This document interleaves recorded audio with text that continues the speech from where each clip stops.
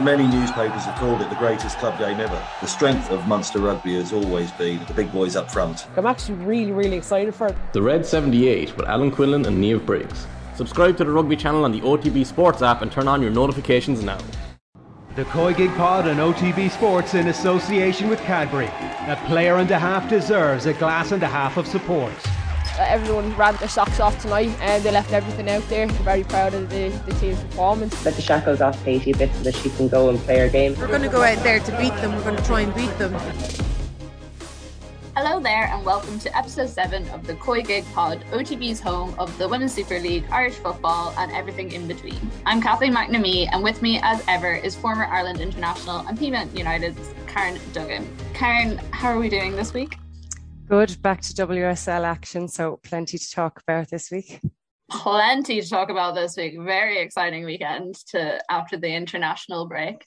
The COYGIG Pod and OTB Sports is in association with Cadbury FC, official snack partner to the Republic of Ireland women's national team.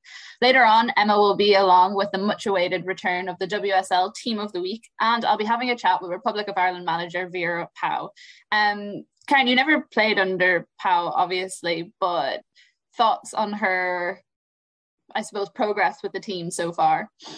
Yeah, I don't know. I think I've been on the fence for a lot of her tenure. Obviously, they went through that high of kind of starting the Euro campaign and then it dwindled out. And then that was followed by a lot of losses in friendlies against higher ranked opposition. And she spoke about how that was for the development of the team. And we thought we'd kind of turned a corner then when we beat Australia, and obviously the great Finland result, like that was what I thought would be a turning point. And then we reverted back to our old ways against Slovakia. We didn't have a plan B. I don't think we utilised our players in their best position for that game. I don't think the formation was right. And she kind of was nearly afraid to change it because the Finland result was right. But I think the measure of a good manager is really knowing the right team and the right formation for the opposition. And so it's hard, there's been good results and there's been very questionable results. So it's been a mixed bag for me. And I'm still struggling to see the evidence of all this progress, apart from that Finland game. I hope I'm proved wrong, obviously in the second half of the campaign. The girls seem to have bought into what she's bringing to the table. They're very positive in their interviews, but I just am yet to be 100%. I'm sitting on the fence in my thoughts with Pauw. Obviously, having not played with her, I'm hearing things secondhand as well and stuff like that. So all you can go on is results, and you'd have to say that they're a mixed bag. Yeah, well, I'm looking forward to putting all of that to her later on when I speak to her. But back to the Women's Super League. Obviously, we've had a bit of a break. We did have some fun in between with the FA Cup final and Champions League and stuff, but I'm going to ask you what stood out, but I'm pretty sure I'm going to know what the answer is. I think everyone knows what stood out. The really unexpected Reading 1-0 win. I don't think any of us saw that coming. I know that Emma Hayes, she made a few changes, but that was reflective of what we thought the gulf in the teams would be. We still thought that the strength and depth that Chelsea had, but resting Kirby, resting Wrighton, and Kelly Chambers got their tactics right. She knew they'd be on the counter-attack, and that proved the case. And they only needed it to work once, and they defended so resolutely. She could be really, really proud of her players. It was a dogged performance. They really had to dig in because Chelsea still had enough quality on the pitch and enough possession and probably enough chances to take 1, if not 3 points. But a really, really good result for Reading. Yeah, it was interesting because this was one of the ones that I watched back. I didn't watch it live, and I wasn't looking at my phone for like a couple of hours while the match was on, and I turned it back to my phone and I was like, what's happening? There's just reams of messages from people being like, what's going on? I think it's interesting because Emma Hayes talked about this a little bit because obviously they played the FA Cup, then that was a Sunday, they had the midweek match against in the Champions League, and then they went straight into this. Now arguably you would say against a team like Reading, and considering how little Arsenal showed up in the first game, there wasn't that much for them to be worried about. But I was kind of almost waiting for her to come out again and give off about the timing. But you would also think that with the squad she has, and the thing we always talk about with Chelsea as well is depth, that they would have been able, as you said, to just like pull through. But do you think it's a case that maybe she just didn't think through her tactics, or she didn't think through didn't have the team set up, and I suppose that airtight way that we have come to expect from Chelsea. Possibly they're a bit naive in thinking that they could just replace players, bring them in, they're fresh legs, they still have the quality. But I think it's hard on the players as well. Yes, maybe all these players didn't play in those big games, but they were part of the environment where you were really gearing up for these big, high-profile games. And then you're coming back down to earth and you're playing Reading, a team that you should be beating, Reading away. You're probably not looking forward to that trip too much after what has been such highs maybe during the week. And that psychological kind of message would have filtered through the whole panel. It wouldn't have just been the starting team. So I think it's harsh on them. They have had a really busy schedule, but that doesn't take away from Reading. Great performance. You expect more from Chelsea. And I think Emma Hayes took responsibility for that. She recognised that she had the strength. She made those changes. And yeah, maybe they didn't set up, or maybe they weren't as prepared. Maybe they focused too much on the other two games that we mentioned. And to look, I suppose, to the other games as well, one of the ones that really stuck out to me was Man City and Birmingham. They were so close. They really close. Were, yeah. It's the times that they conceded, again, killed them, and the way they conceded them. If they'd gone into halftime 2-1 up, you might have said, right, they can really regroup here, they can bank up and really frustrate City. But you kind of felt when City got that second equaliser going into the second half that City would go on and beat them well. But it wasn't the case, and they were so resolute again, and they threatened from set pieces, you'd have to say. They put themselves about.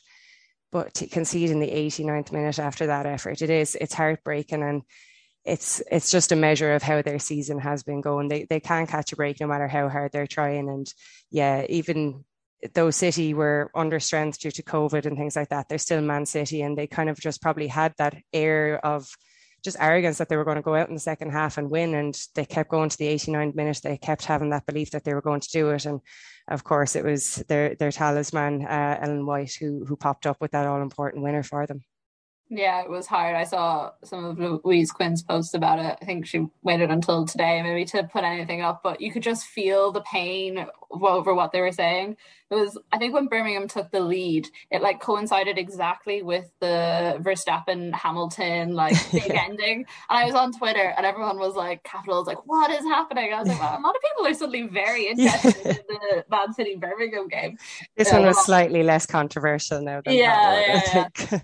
Everyone, not being the F1 aficionado that a lot of other people are, everyone was very bemused by my being like, everyone's watching the WSL as well. This is great. No, I think I'm a bandwagon F1 person as well, I have to say. I was switched on to that. Yeah, I think it would be hard not to be after that weekend. But I think as well, the thing with City, what we saw this week was, again, the team being ravaged by situations that were slightly out of their control. Obviously, there was like a COVID result for Janine Becky, some close contacts, injuries again, defensive crisis again. It just seems like a circle that they can't really get out of at the moment. Although some would argue that there is also fault to be laid at the feet of the players who have actually been there. Like, you think of last season, Man City, Birmingham, you would have thought that's a clear result. There's no question what way it would go. Yeah, you would have thought so. And even given all of that, you still think that they have the strength in comparison to Birmingham. Now, they're obviously, like you said, they are under strength, but like compared to what Birmingham's resources are and what Man City's resources are, they're poles apart. And you could tell from their manager that the overriding feeling at the end of that game was just relief. He just wanted to get through that game, because you drop points to Birmingham at this point, a lot of questions start to be asked, no matter how many obstacles you've had to face. Birmingham obviously are 1 point on the board, so Man City dropping points there, I think there would have been massive questions asked. And then if we're looking at the, I suppose, title race, Champions League spots, 2 good wins for Arsenal and Tottenham. I'd say Arsenal were thanking their lucky stars that they finally got a win. I went to see them play Barcelona at the Emirates on Thursday, and it was incredible to watch Barcelona. They were sensational, but it was like watching the FA Cup ×2. Like, the Arsenal just had no answer, and obviously they were playing Leicester, bottom team. You wouldn't expect anything different from them, but even just the mental side, I suppose, of like going through those 2 massive losses against 2 very good teams. And I thought it was really interesting. Jonas Eidevall had it in his pre-match like program comments or whatever, he was talking about the fact that he had set up wrongly for the FA Cup. He was like, I've only been here for 5 months, not 5 years.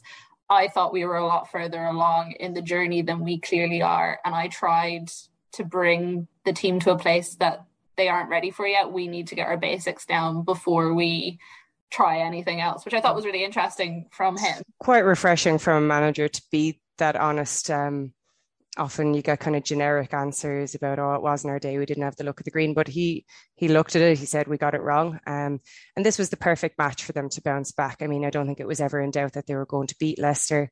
Again, they were able to make some changes. Paris was really good, Iwabuchi, and then obviously Manham came on for her, so they were able to kind of rest legs, get a really good result on the board, and kind of just probably get back to basics. Like you say, they got back to winning ways, and now with those 3 points on the board, they can kind of bed in and work on those things for the better opposition that they will be coming up against in matches to come.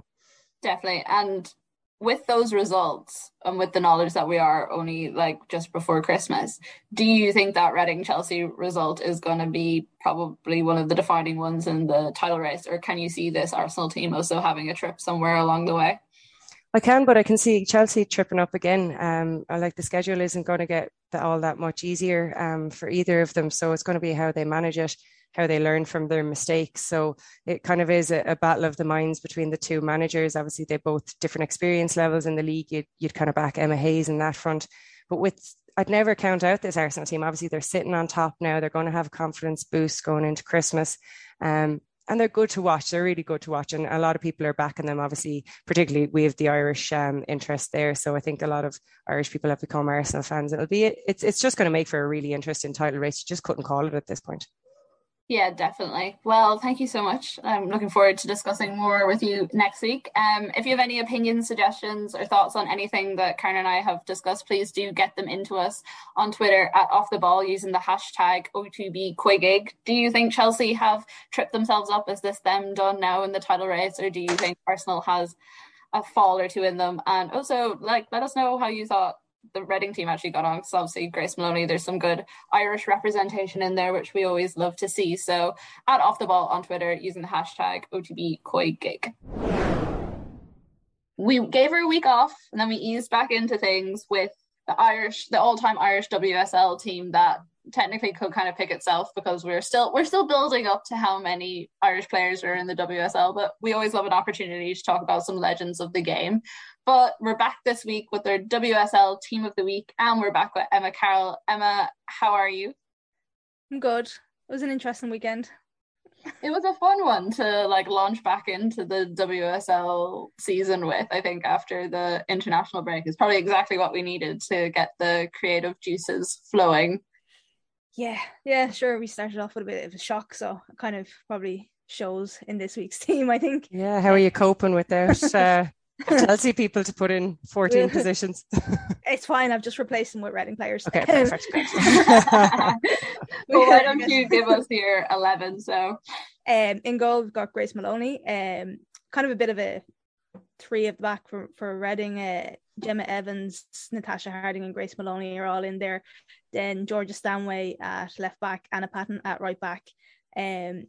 Boarisa, Jordan Nobbs, and Vicky Lozada in the middle, and then Nikita Paris, Viv Miedema, and Deanna Rose is the three up front. No Chelsea players. I know, that's a big one.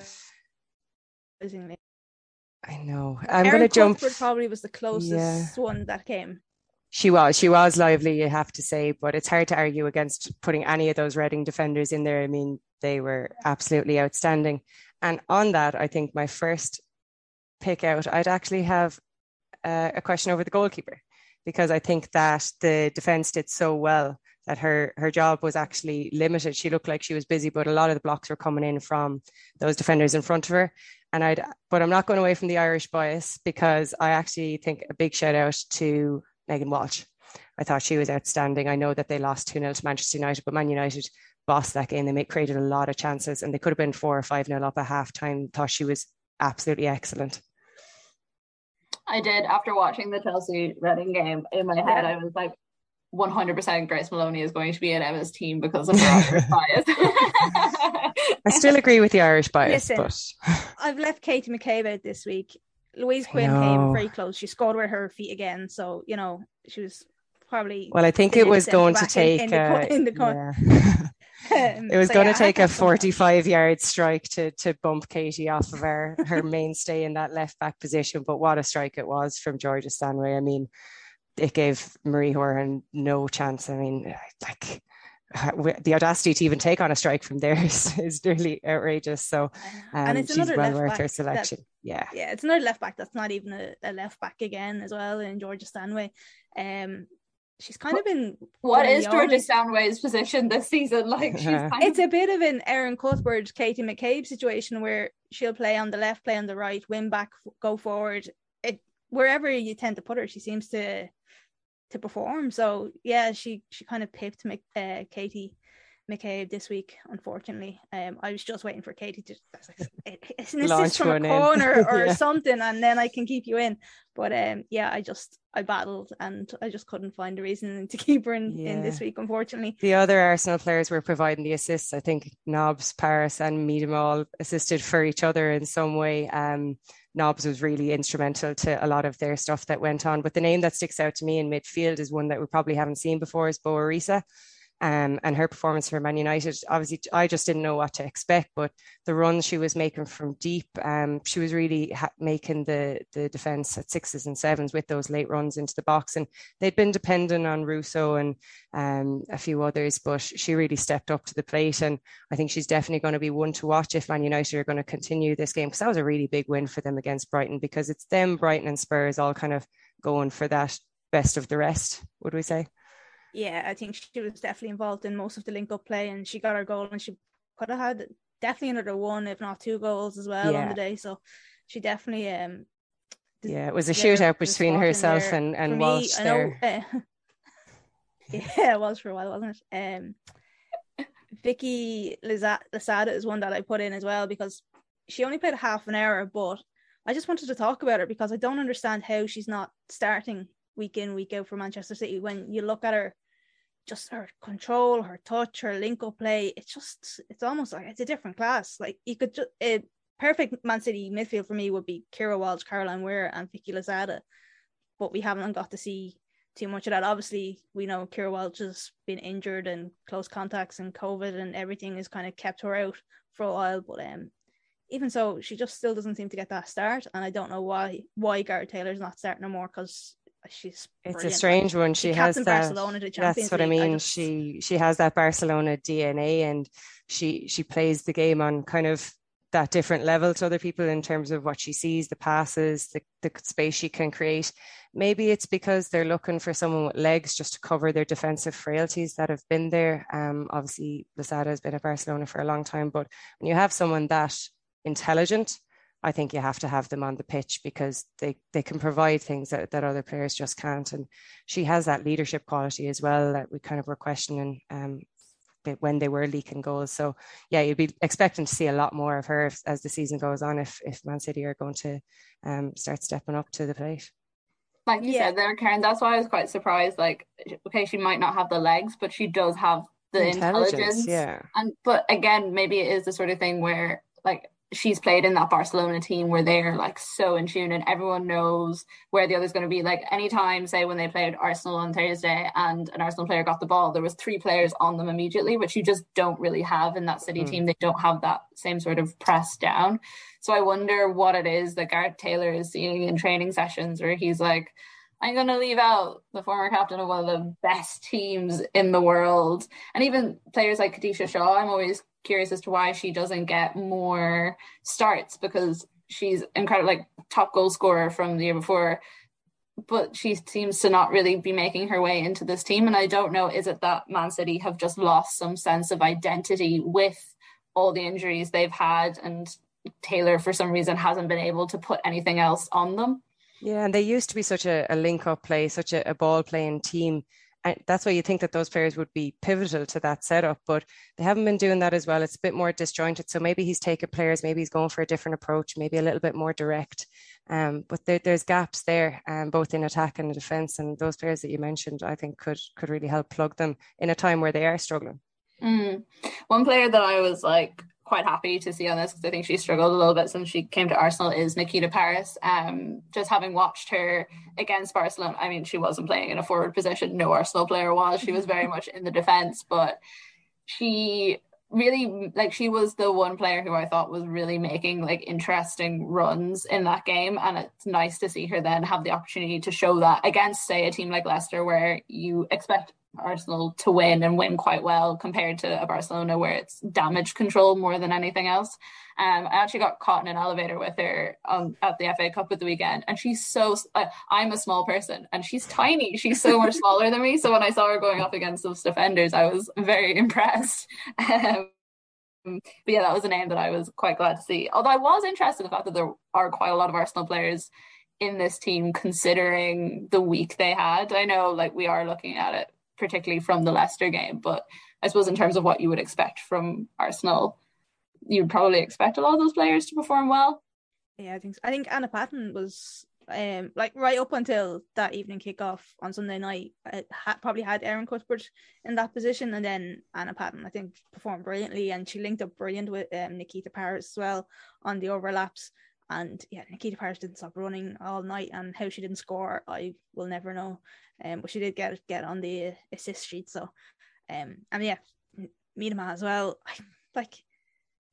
It's I don't know what more you can say about her, but I'm also starting to get worried that we're not going to see her in the WSL next season.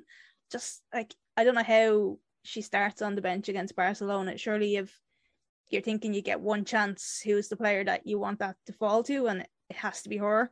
And yeah, I'm just going to keep enjoying Viv Miedema while I can at the moment. I did wonder, was she carrying some sort of knock or something? Because having watched the FA Cup match, her touch was not what it normally is. Like, she would take one touch and the ball would go loose from her, and that wasn't just down to Chelsea pressing. And when the teams were warming up, like, she didn't warm up with Arsenal ahead of the match or ahead of with all the other subs. She came out quite late to the halftime warm up. You know, she was very much in full tracksuit. Eidevall said he was always going to start her at some stage during the match. It was just like a tactical thing to do it in the second half. But it was interesting, because most people that I was talking to on the night pretty much were certain that she wasn't going to play because she wasn't with the team at the start of the game or anything. It's not a game that you come on and impact. I mean, you don't come on and impact the game as a striker against Barcelona. If you get a couple of chances, like you said, you want them to falter. And even if you're only going to get 20 minutes out of her, I think you get them in the first half and you see how the match goes then. I think coming into a game like that is an impossible ask, even for the best striker in the world. So yeah, it's a strange call. Obviously, if she was holding something, it maybe would have been better not to play her at all. But if she was in any way fit, I think she starts for me. And then you see how the game goes from there. Yeah. And then Deanna Rose kind of rounds it up because she scores the winner and runs most of the pitch against Chelsea. So yeah, what a run. She's such a strong runner. I think she showed flashes of that in previous games. I think she was, when Reading got their first win, I think she was heavily involved in a couple of goals there as well. She's such a strong runner with the ball. So yeah, she definitely deserves her place there, because I mean, Reading's first ever win, I think, was it against Chelsea? So to be the person on the score sheet against that, a bit of history for her. So she's worthy of her spot there, definitely. Yeah, and I know we said, I tweeted during the week that no matter if Sam Kerr did nothing, that should be in my team of the week for her shoulder barge. Yeah. But she really didn't do a lot on Saturday. I think those three definitely got the nod ahead of her, unfortunately. Yeah, it should be on people's radar now for an all-star maybe in the future instead of team of the week. But no, it was very entertaining, to be fair. But no, the performance at the weekend didn't quite live up to that clip of her laying out your man. But it was one of my highlights of the week anyway. Yeah, definitely. Thank you so much for joining us with another team of the week. If anyone listening has any thoughts or opinions, someone that we've missed out, do you think the likes of Erin Cuthbert should have been in the team? I think she's performed very well recently. She's been doing great things. Or even just to tell us which of the players that you enjoyed most watching, please do get them onto us on Twitter @offtheball at the hashtag OTB COYGIG. This week's guest on OTB COYGIG podcast is Ireland Women's National Team Manager Vera Pauw. Vera, welcome to the show. Hi, thank you for having me. It's great to have you on. I suppose just to start into it, just to reflect a little bit on the qualifying campaign so far. Obviously, we have like a little bit of a break now and we come off a very big win against Georgia. How are you feeling heading into the new year? Well, that we're on track. We're 1 point ahead of Finland. If you calculate the number of points that we both lost. And that is, well, that's what all we had aimed for. It's a shame that we lost 2 points against Slovakia. Because then we would have had a clear win in our pocket. But now we have a huge goal difference because of our 11-0 win against Georgia. So we're 1 point ahead and we have a much better goal difference. So we're on track. That's good. On track is always where you want to be at this stage. You talked a bit of after the game about like how you want to approach the qualifying games in the new year and maybe change it up to be a bit more attacking. I think people would say generally this team has been more attack minded than those in the past, but for you, how do you see that working out in compared to how the team has been playing in the last couple of months? Well, people say that we should play more attack minded, but you have to deal with the qualities that you have against an opponent with their qualities. And we need a back 5 or a back 3 if the right players are moving up, because through our center we need to have backup. That is the qualities of our players that demands that style of play, because that suits our players best. And that means that you need to have an anchor in front of that back 5, and the other players are in front of that to attack. So what we're trying to do with the given that we need 5 in the back against Sweden, Finland, and also Slovakia, is that we open more cover to our wingers so that our wingers can go forward. With the chance, if you do not squeeze properly, that you give so many spaces away. It is a difficult tactical play, but if you perform your tasks well and you don't let your emotions take over and run out of those positions, then you're really, really strong.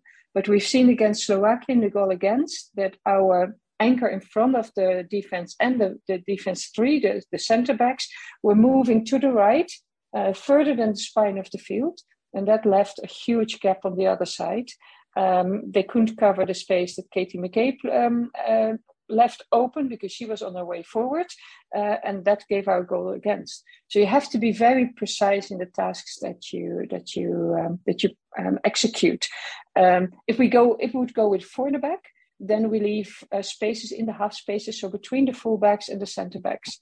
And that's so when you were saying that you were thinking about playing more attack minded, were you more thinking about games like the Georgia one and like testing out players in that situation rather than games against Sweden? Because it was after the Georgia game that you said there was like quotes that you were looking to maybe develop that side of the game more. Well, games we can see what we can do for the forward, to put our block for the forward. But if you play 5 in the back, you're always pushed back by opponents that are stronger, that are ranked higher. And Sweden and Finland are ranked higher. And our problem against Slovakia was especially the fight in midfield. Somehow we lost those fights, and we're busy with analyzing and how we can back that up. But even though we could have won against Slovakia and we could have lost against Slovakia. So it is, it's a bit finding out in the little time that we have together, what is the best. And people think that we have a lot of time, but we have actually 1.5 training session before each game to find out what is the best balance, and then the game itself. And that stays vulnerable. So hopefully in February, where there's a slot for more games, there all the teams were playing 3 friendly games to back that up too, and then you can try out a few other things and see what the limits are from the other players. The reason that other players on the pitch against Georgia was that we needed different style of players, not because the others didn't do well, but against Georgia we needed a different style of players.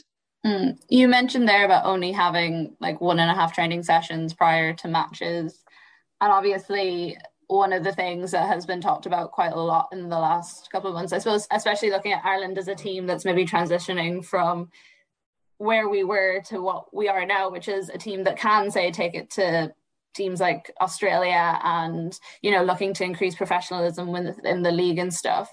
Why is there so little time with the players together? Is it a case of scheduling? Is it a case that you would prefer more opportunities during the year to actually just bring players into a camp and have prolonged time with them?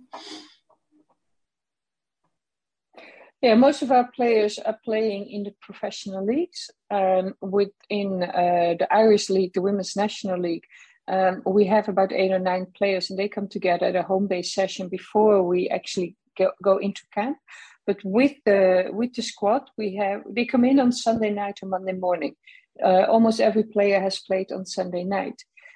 So that means on Monday, they have to do recovery. And then on Tuesday, they should have a day off even. But if we play on Thursday, we have to train Tuesday, Wednesday. Those are very short training sessions. The Tuesday is the most vulnerable day, second day after the match. So we can hardly do anything. And then on the Wednesday, we can hardly do anything because it's match day -1. And they cannot bring in fatigue into their game. So while they are recovering from the previous game, we have to be very careful of not getting injuries on the second day after that game. That's just Tuesday. And on the Wednesday, the match day -1, we have hardly a session because we cannot load them on because we want to have them fresh for the game. If the game is on Friday, then we will be off on Tuesday, no training on Tuesday. And then Wednesday start up the motor, and then Thursday we have then that little session again. So you cannot even say that's 2 sessions, a session and a half to prepare. And with those home-based sessions, are those sessions that you attend prior to coming into the camp? Yes, of course. I'm always there. Yeah, always. The whole staff is always there. And that is more to give the players a boost before they have to jump in the camp with the professional players who train every day. So to sharpen up the players from the Women's National League.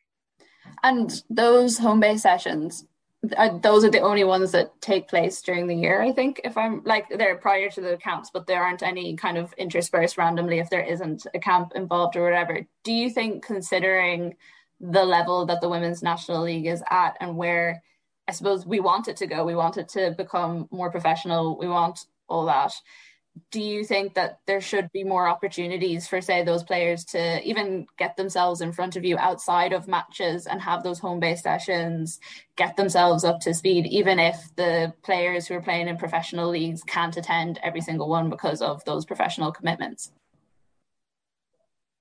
Well, those players are never at the home-based sessions, so they are also out the session before camp. There's 2 sides on it. One is the financial side. As everybody knows, the FAI is not the most richest association at the moment. So we need to deal with that part, but that is not an excuse. So there's also another side on it, is that the travel distances are huge. There's many players that have to travel 2.5 hours or 3 hours. And those sessions are during the week. So that means that after their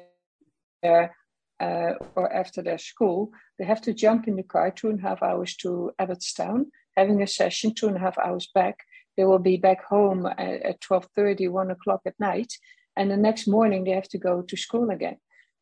You can do that once in so many weeks, and that is why we do that once before our camp. But if you do that every week, fatigue is building up and you will get injuries. So what we do is that all those players are training with boys instead, close by home, having the full resistance that they need. And that is why players like Savannah McCartney has come in, trains twice a week with boys. And her level jumped up as she got sharper and stronger and faster in her acting and became very soon a core player of our squad. So that is the way we are dealing with that. They do train more, but with boys close by home. And then before the session, we bring them all in. It's also kind of someone, but more to give them a boost to really, really be ready for the pressure that they will perceive in camp. You mentioned there about the distances that players have to travel, and Savannah is a great example of that. She was on the Late Late Show the other week talking about the vast distances she travels every week to make sure that she can play football. And obviously having the opportunity to play with boys, I know you've talked about it quite a lot in the past and how much that has benefited players, but considering the differences in the games, would it not be beneficial to have, even if it's not every week, but I suppose a few more than there currently are, where they're actually playing within the game and the style of the women's game compared to just solely relying on those boys training sessions? Obviously they can both supplement each other. It doesn't have to be a one or the other situation.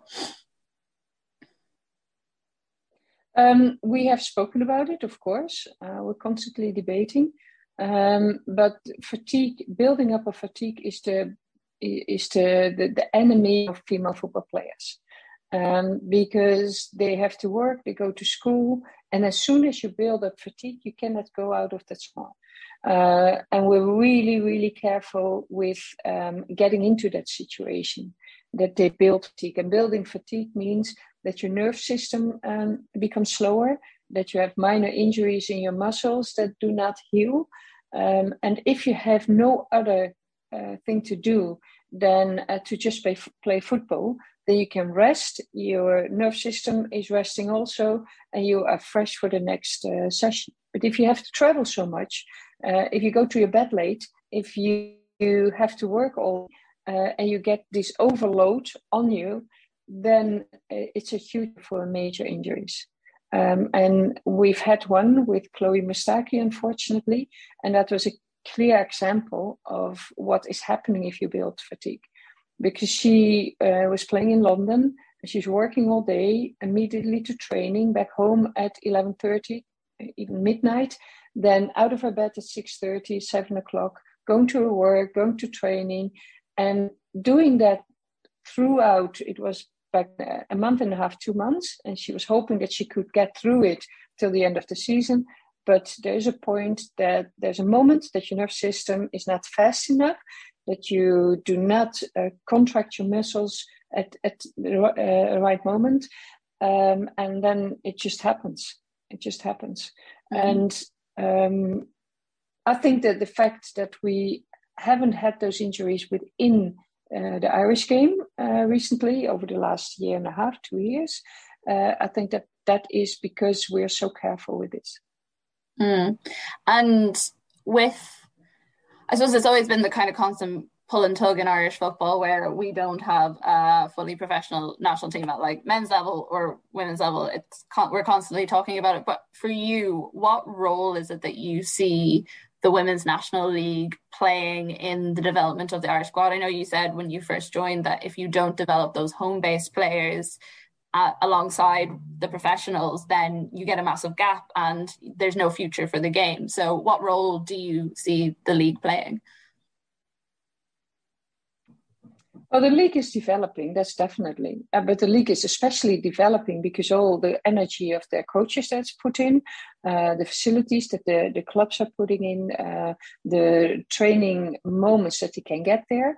And on top of that, again, training with boys. Every play in the home-based session is pushed to train with boys. And you see that the ones who are training with boys, that they improve immensely. And that helps also to improve the whole league. So the more players train with boys, the better the league will be. Because in 2 times training a week, you cannot expect from anyone that the league will jump up a level. But if all the players next to their club activities will train once or twice with boys, then the league will get immediately to another level. And when you're how do you interact with the league? Obviously you don't live in Ireland, so how many games would you go to in a season to actually watch the players that are there and that are developing? Yeah, I see every game on the stream because we have access to all the games. And before Eileen Gleason, now Tom Elms is the assistant who keeps track of all the players. So he's going every weekend to as many games as he can. I'm in Ireland, I'm always visiting games. So we do not feel that we don't have enough information because we know everything and we see everything. And your coach, though, that has always struck me as someone who likes having that sort of control. Do you not think that you miss out on things by not being around more often and actually seeing it in action compared to a stream where, you know, a camera angle might miss something, you might not see someone's movement, might be just tracking a ball rather than all the work that's going on off camera? But therefore I said I don't bring an own assistant. I want an assistant who's part of the league, who knows every player, who knows every coach, who knows every club, and who has the task to keep on those moments. Apart from that, I see everything. And when I'm in Ireland, I try to press in everything that I can from the early morning to late at night. There's activities. So that what I usually do in 3 or 4 weeks, I do there in 5 days. And of course, there's only then 3 games in on the Saturday and the Sunday. That's the max I can get. And all the other games are seen by Tom Elms. So I would see the players live, maybe some players 2 or 3 times every 2 slots, other players 1 time every 2 slots. But Tom is seeing them all every week. And that is enough. We know everything. We see the players, we see their developments, and don't forget the streams are so valuable that we have. I've got more feeling that I miss the connection with the players abroad because visiting them is I need to go every. They're spread out. They're in England, in Germany, USA, and that is the biggest challenge. I suppose though there is a thing with the professional players, the ones that are spread out, you know the level they are getting, and they are getting a lot more help. And if you're looking at the grassroots development and picking up like players who are maybe like 16, 17, 18 just coming through, would you not feel that that's more important to focus on than the ones who have already been picked up abroad?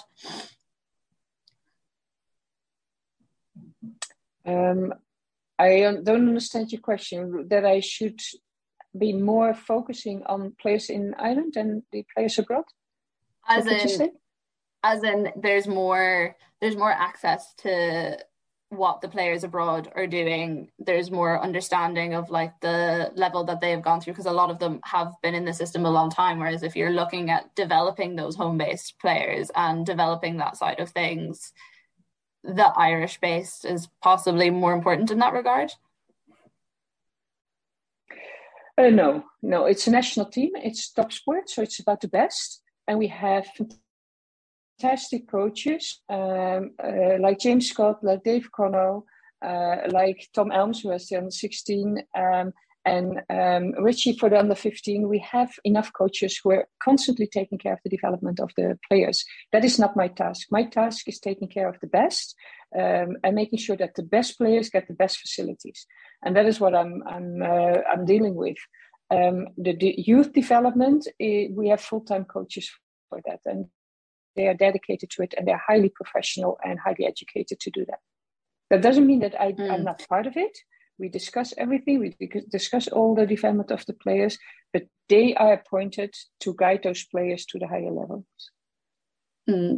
And how would you describe your style of coaching? Like if you were to put yourself into a coaching characteristic, you have so many different types. For you, how would you describe your style of coaching?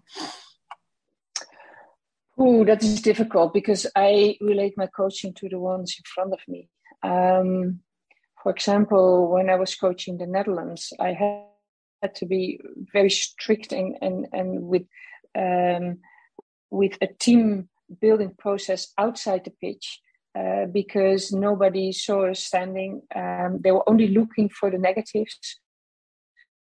The players were purely amateurs when I started coaching there. They called themselves top elite players with only training twice a week. They had never gone to a final. So that was back then in 2004 a complete different style, because I had to teach them what it is to be an elite player. Here, the maturity is much bigger. So there's a lot more freedom for those players, and they have a lot more, they can bring in a lot more because their knowledge and their experience in the game is so much further than when I started in the Netherlands. And therefore, their opinion is related to more experience and more knowledge, so have more value to bring into the coaching. So I give a lot of space to players and, of course, to staff to influence me in the sense of what is good for this team, how do they feel, because they are the ones, the players are the ones who need to execute it. So if the players do not feel, and with arguments do not feel why they're not comfortable with something, then we're looking together in what is suiting them, and we always come up with a system that's most comfortable for the players, under the resistance that we expect, of course. And did you find that worked similarly with, say, your club experience? Because obviously coaching at an international level is very different when you're dealing with players day in, day out. No, that is not much different. No, that's not much different. When you deal with players day in, day out, then you're more dealing with ongoing things that you have to create around a professional atmosphere. Then when you're in a camp with a national team, you can organize that ahead. So the expectations is probably a bit different. And within that, how do you deal? I'm exactly the same. And within that, how do you then deal with players who aren't, say, comfortable with that system or who are used to playing a different way? It's not playing a different way. That is not the thing. It's within our team, within the qualities that we have. There's moments that we try out something because of an opponent with certain strength. And we discussed that. And on the pitch, for example, is Denise playing in front of the two in midfield, or are they in line? And how do they feel more comfortable in, for example, closing the wings down? And we discussed that. We executed, and of course, at the end, the decision is on our side. But the players have to execute. So if you do things that the players not behind it, do not support, then you will not get a result. And the results is getting that in teamwork, you get to the point that with the knowledge that we have in our staff, that we put the things on the pitch and the dots on the I, we do together. And if there is a couple of players, let's say, within a squad that are like not clicking with you as a coach or not clicking with the systems, like how do you deal with that? Is it the sort of thing that you discuss in training? Do you pull those players aside? How do you reconcile that? That's different. We discuss with the core players always the strategy. We do that ahead. We're going to train. And if players do not understand, we use video. There's individual sessions, there's group sessions, there's line sessions, there's spine sessions. And within that, everybody is giving their opinion. So it's not the fact that players do not want or do not link, or that's not an issue. The issue is, how can we get to the point that we get the best out of our players against the opponents that we're facing? Well, Vera, thank you so much for joining us on this week's episode. You're welcome. That's it for us on this week's COYGIG Pod on OTB Sports in association with Cadbury FC, official snack partner to the Republic of Ireland women's national team. Thanks to Vera for her time, Karen earlier on for the discussions, and also Emma for the team of the week. Karen and I will be back next Tuesday with more reaction and analysis to all the weekend's WSL action, along with another team of the week from Emma. And don't forget to get your thoughts and opinions into us on Twitter at Off the Ball using the hashtag OTBCoygig. Thanks, and looking forward to seeing you all next week. The COYGIG Pod on OTB Sports in association with Cadbury, A player and a half deserves a glass and a half of support.